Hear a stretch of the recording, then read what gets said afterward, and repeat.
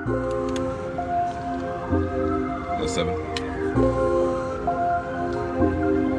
At 7. 10-7.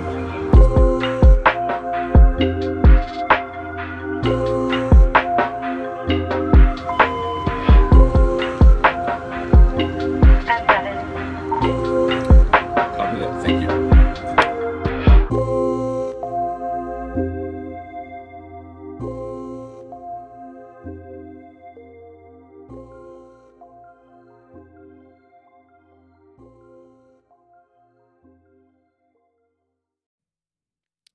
Hey everyone, thanks for turning back into the 10-7 Ministries podcast.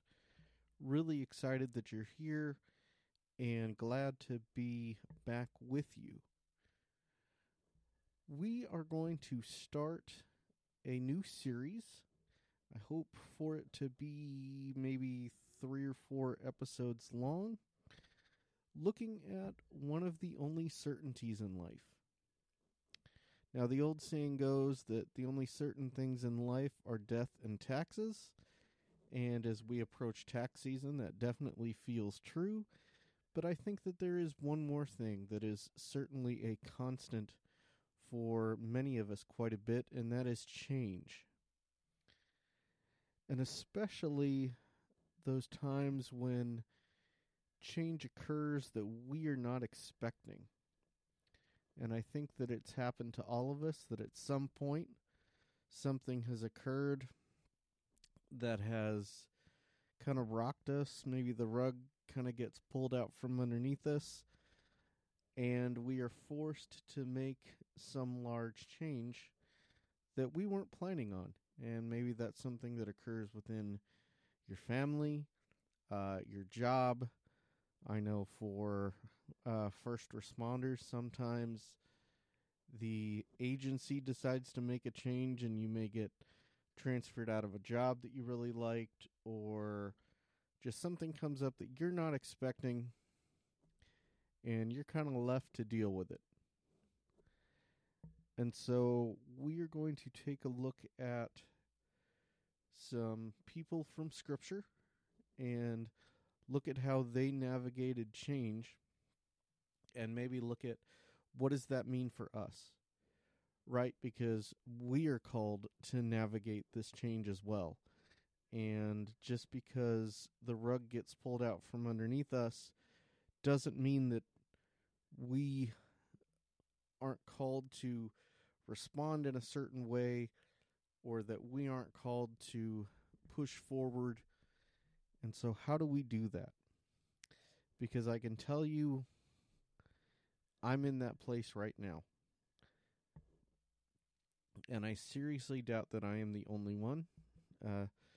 Had to undergo or endure some major changes at the beginning of this year. One of the reasons why it's taken a while to get this podcast out is that I've needed time to process.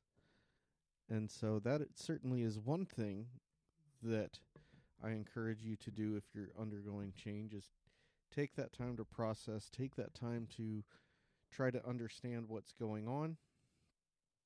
But let's turn to Scripture and see how we are to navigate change. Our first study here is going to be on Joseph. And for those of you that may not be so familiar with your Bible, you probably have heard of Joseph at least.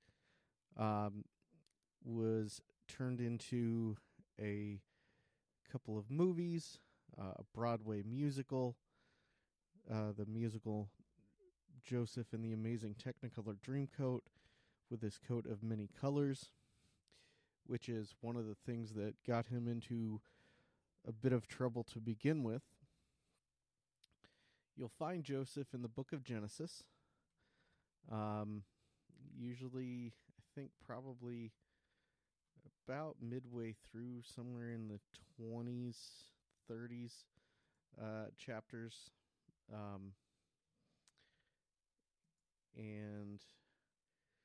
But his story in the overarching bit, or at least kind of just to give you a broad overview. A lot of the story of Joseph starting in chapter 37. He is one of the sons of Jacob, actually the youngest of Jacob's sons, and kind of looked at as the favored son, much to the dismay of his brothers. And his life undergoes some radical changes, basically at the hands of his brothers, and them not liking the fact that he is the favored son.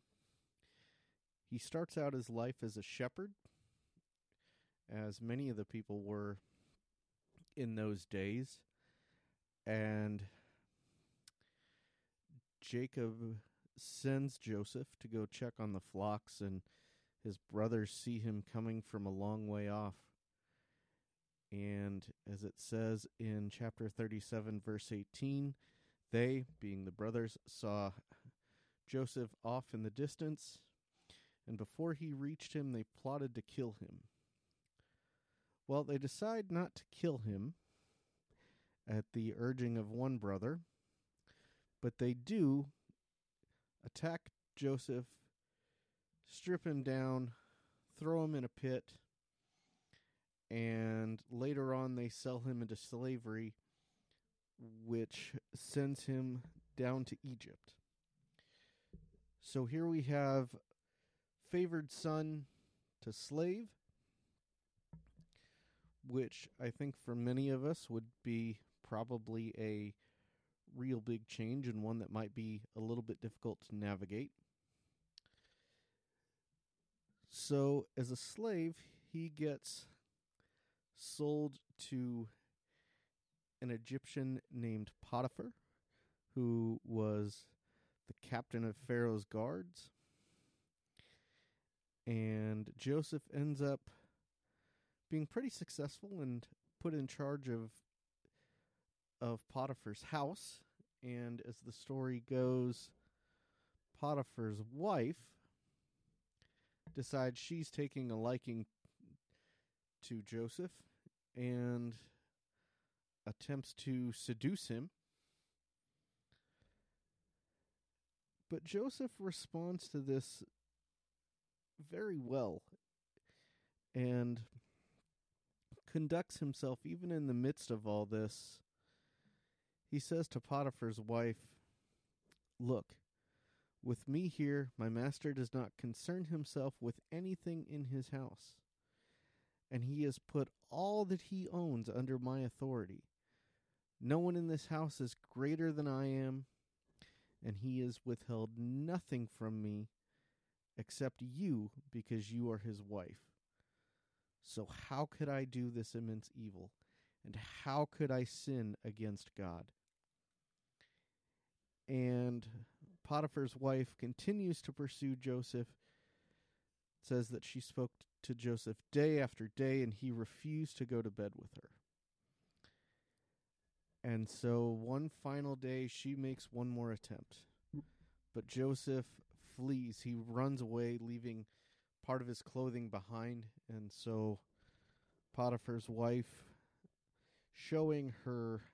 already showing her character, really, if she is to cheat on her husband, basically says that Joseph tried to have his way with her, and gets him thrown in jail. So we go from shepherd to slave to a slave, but with a pretty high status, and then to prisoner. And while in prison, Joseph has this ability to interpret dreams, which is one of the things that his brothers really didn't like about him. He basically had a dream that said they would bow down before him, and they didn't care for that, which is one of the reasons why they ended up selling him into slavery. So, as a prisoner, Joseph meets two other prisoners who are pretty prestigious people within Pharaoh's court. One kind of his chief valet or cupbearer. That would be the person who would test Pharaoh's food, bring Pharaoh's food, and was really a position of prominence and trust within the royal court. The other one being Pharaoh's baker. And so he interprets some dreams for them. And then several years later, those two are out of prison. Joseph is still in prison. And Pharaoh has a dream. And no one can tell him what it means. And the cupbearer says, wait a minute. There was this guy that I was in prison with. Maybe you should ask him.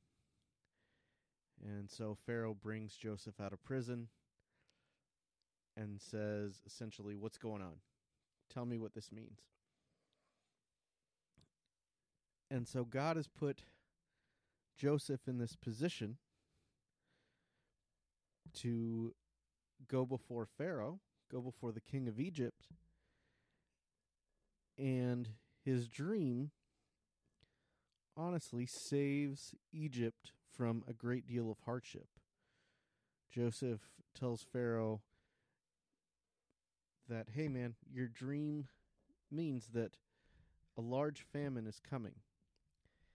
And so until that time, which was still, I believe it was 7 years away, he says, Pharaoh, what you're going to need to do is store up food for 7 years. We're going to have an abundant harvest until then. So take some of that, store it up, that way we have food. And Pharaoh does this, sees the wisdom in Joseph, and essentially makes him his right-hand man, his chief advisor. Essentially, Joseph is running the day-to-day operations of all of Egypt, one of the most powerful nations in the ancient world, which, when you consider that this was a Jewish shepherd who becomes a slave, who becomes a prisoner, who then all of a sudden finds himself the overseer over all of Egypt. This is a guy who, on many different occasions, kind of had his world rocked and flipped upside down. Here's the reality. For many of us in life, that's going to happen a few times over, right? I know it has for me over the years. This most recent instance wasn't the first time. Unfortunately, probably won't be the last. And I'm sure that on multiple occasions, Joseph is sitting there going, God, this makes no sense. Why is my family in Israel? Why did my brothers sell me to slavery? Why is Potiphar's wife lying and saying that I tried to do something to her when I didn't? And so on. But eventually Joseph kind of lands, shall we say, on top of the heap. He is essentially controlling Egypt. And then this famine hits. But before we talk about the famine, let's look at how Joseph approached everything. Right? He kind of rolled with the punches really well. At least that's what we see in Scripture. He keeps his integrity before Potiphar's wife. He honestly approaches Pharaoh and says, look, Pharaoh, things are going to get pretty bad for Egypt.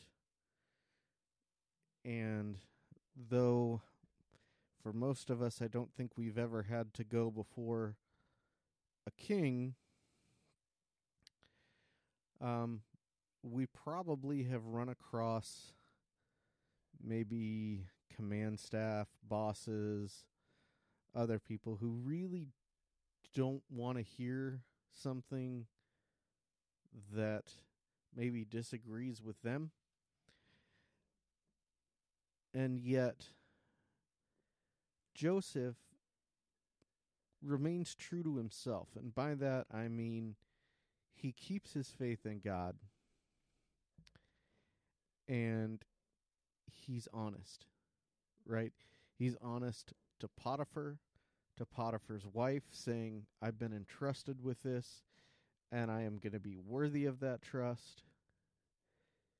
He tells Pharaoh, there's some bad news, but you can be a good and wise king, and you can survive this. And so then when this famine hits, it hits all of the Middle East, and the Israelites are no exception. They are hit by this as well.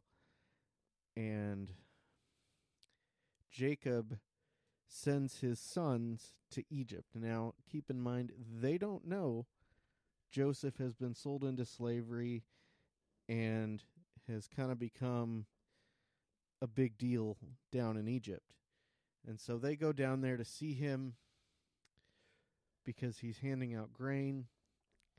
And Joseph recognizes his brothers. They attempt to buy grain from him for silver, but Joseph essentially says, this is my family, doesn't charge them, doesn't reveal himself to his brothers yet, but essentially manipulates it to get his father and all of his family down there. And that enables Jacob and his family to survive this really bad famine. And one of the most, I guess, famous lines from that story within Scripture comes after Jacob dies. Joseph's brothers are worried because, hey, our father's dead. We kind of did this thing to you, and you're now in power. They kind of bow down before him. And Joseph said to them, don't be afraid. Am I in the place of God? Essentially, am I God? To which he, essentially replies to himself, no, but he tells his brothers, you planned evil against me. God planned it for good to bring about the present result, which was the survival of their family and much of the Israelite people. And so I want to go back to this idea that the evil that you planned, God used for good. And I think that that's something we need to think about. I was talking to somebody yesterday, in fact, they had started a new job and it was not going quite the way that they had hoped. And I think that we've all had those moments as well where we just can't see what's going on. We can't see why something is failing the way it's failing, why we are unable to break through and move forward with something, why our plans are not working. And so how do we respond in that situation? And I think the simple answer, which, by the way, I'm not sure there really is one, but this will be the simplest answer I've got for you, is keep your eye on the bigger picture. I think a lot of times we think our plans are God's plans. we think that what we hope to have happen is the best thing that can happen, and the reality of it is that's not true at all. I think sometimes we have to realize that what we view as our end goal is not an end goal at all. Rather, it is a step in a larger journey, in a larger process. And so, like Joseph, I encourage you that if you're at a point, that if you're at a place in life where things are not going the way you're hoping to have them go, stick with your integrity and keep an eye on the bigger picture. We can't control an outcome to anything, but we can control how we respond throughout the journey. We can conduct ourselves with integrity and with honor. We can do our best to have a good and positive attitude through the change that may or may not be fair. And in those moments where we feel like we didn't do anything to deserve this, we didn't do anything to have this change come upon us, just as Joseph didn't really do anything to deserve getting thrown into a pit, sold into slavery, thrown into prison, etc., he still faced things with integrity. He still knew who he was called to serve, that he was to represent God within those situations and in those moments, and he kept doing what was right. And so as we face change, as the world goes upside down around us, I think there's our answer. Approach things with integrity and with honor, and realize that what may not be going our way, what may not be doing what we had hoped things were going to do, what may be happening in a way that we were not thinking they would happen, God may be doing something else further down the line that we don't see. So in those moments, as I told my friend yesterday, I encouraged her to learn what she can learn from that situation. Try to make things better in the place where she is than when she found them. Try to learn something along the way that'll help you in the next step, even if this step doesn't work out the way you had hoped. Because remember, my friends, we are all going to face change. It is inevitable. Just as the IRS demanding that we submit a tax return by April of every year, change is going to hit us. And there's going to be those times where that change comes upon us suddenly. It comes upon us in a way that is unplanned, and yet we're going to have to deal with it. Now, by all means, if something occurs to you that, kind of hits hard, kind of comes out of nowhere, then by all means, be realistic. Take time to process that, to grieve that loss.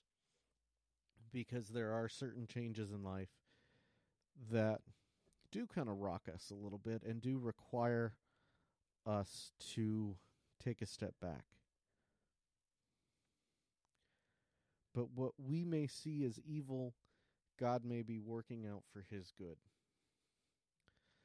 Lastly, I'm reminded of a scripture from 1 Corinthians, which says, essentially, and I'm going to paraphrase this again, everything that you do, do for the glory of God. Seek to excel, but remember that our glory in this earth is only temporary. And honoring God with the way we conduct ourselves, with putting in honest and hard work, acting with integrity. Those are the things that bring honor and glory to God. And those are the things that will serve us well. And I think those were the things that helped Joseph become, kind of the best of slaves. He was kind of the head prisoner, shall we say, when he was in prison. He was in charge of Potiphar's house, and then he became overseer of Egypt. And I think that's in part because he conducted himself honorably. And so I encourage you to do the same, because change is inevitable. But how we respond to it will help us get through it. And we can either fight change, we can be angry about it, we can be upset, we can be bitter. And while there's going to be moments and times where that's appropriate and maybe even necessary for a time, at some point we have to realize that that change is going to happen regardless. So in those moments, take a step back. Ask God to show you, Lord, what are you doing through this? I can tell you that's a question I've had to ask a lot recently. So don't be afraid to ask it. And I've had people ask me, well, what if God doesn't like it that I'm angry with him? Listen, God's bigger than we are. God can handle us being angry or upset or confused with something he's doing. And in fact, I think in those moments, God welcomes those emotions from us, because at least we're being honest with God, right? And that, I think, is important, because that'll help us really get to the root of where we're feeling and how we're feeling and allow us to move forward. So, my friends, as the world goes round and change comes upon you, may you act with integrity and humility. May you seek to glorify God with where you're at. And may you keep your eye on the bigger picture and on the end goal. I encourage you to think about the life of Joseph. Read through the part of Genesis with his life. See how he faced and embraced all the changes that came up before him, and the way his life got turned upside down, and see that what his brothers intended to be evil, what Potiphar's wife intended to be as punishment, God used for good. And that is because God is so much bigger than our instances and our problems and our issues. May you go forward in strength and integrity, my friends. Thanks for tuning in. Thanks for listening. We're going to be back in a couple weeks with episode 2 of this series. And if there's anything that we can do for you, anything that we can be praying for you about, head on over to our website. Drop us a message in our social media platforms. We're on Facebook and Instagram. And we're happy to pray for you. We're here to offer some wisdom, perspective, and counsel for sure if we can. And otherwise, my friends, be well. Thanks for listening.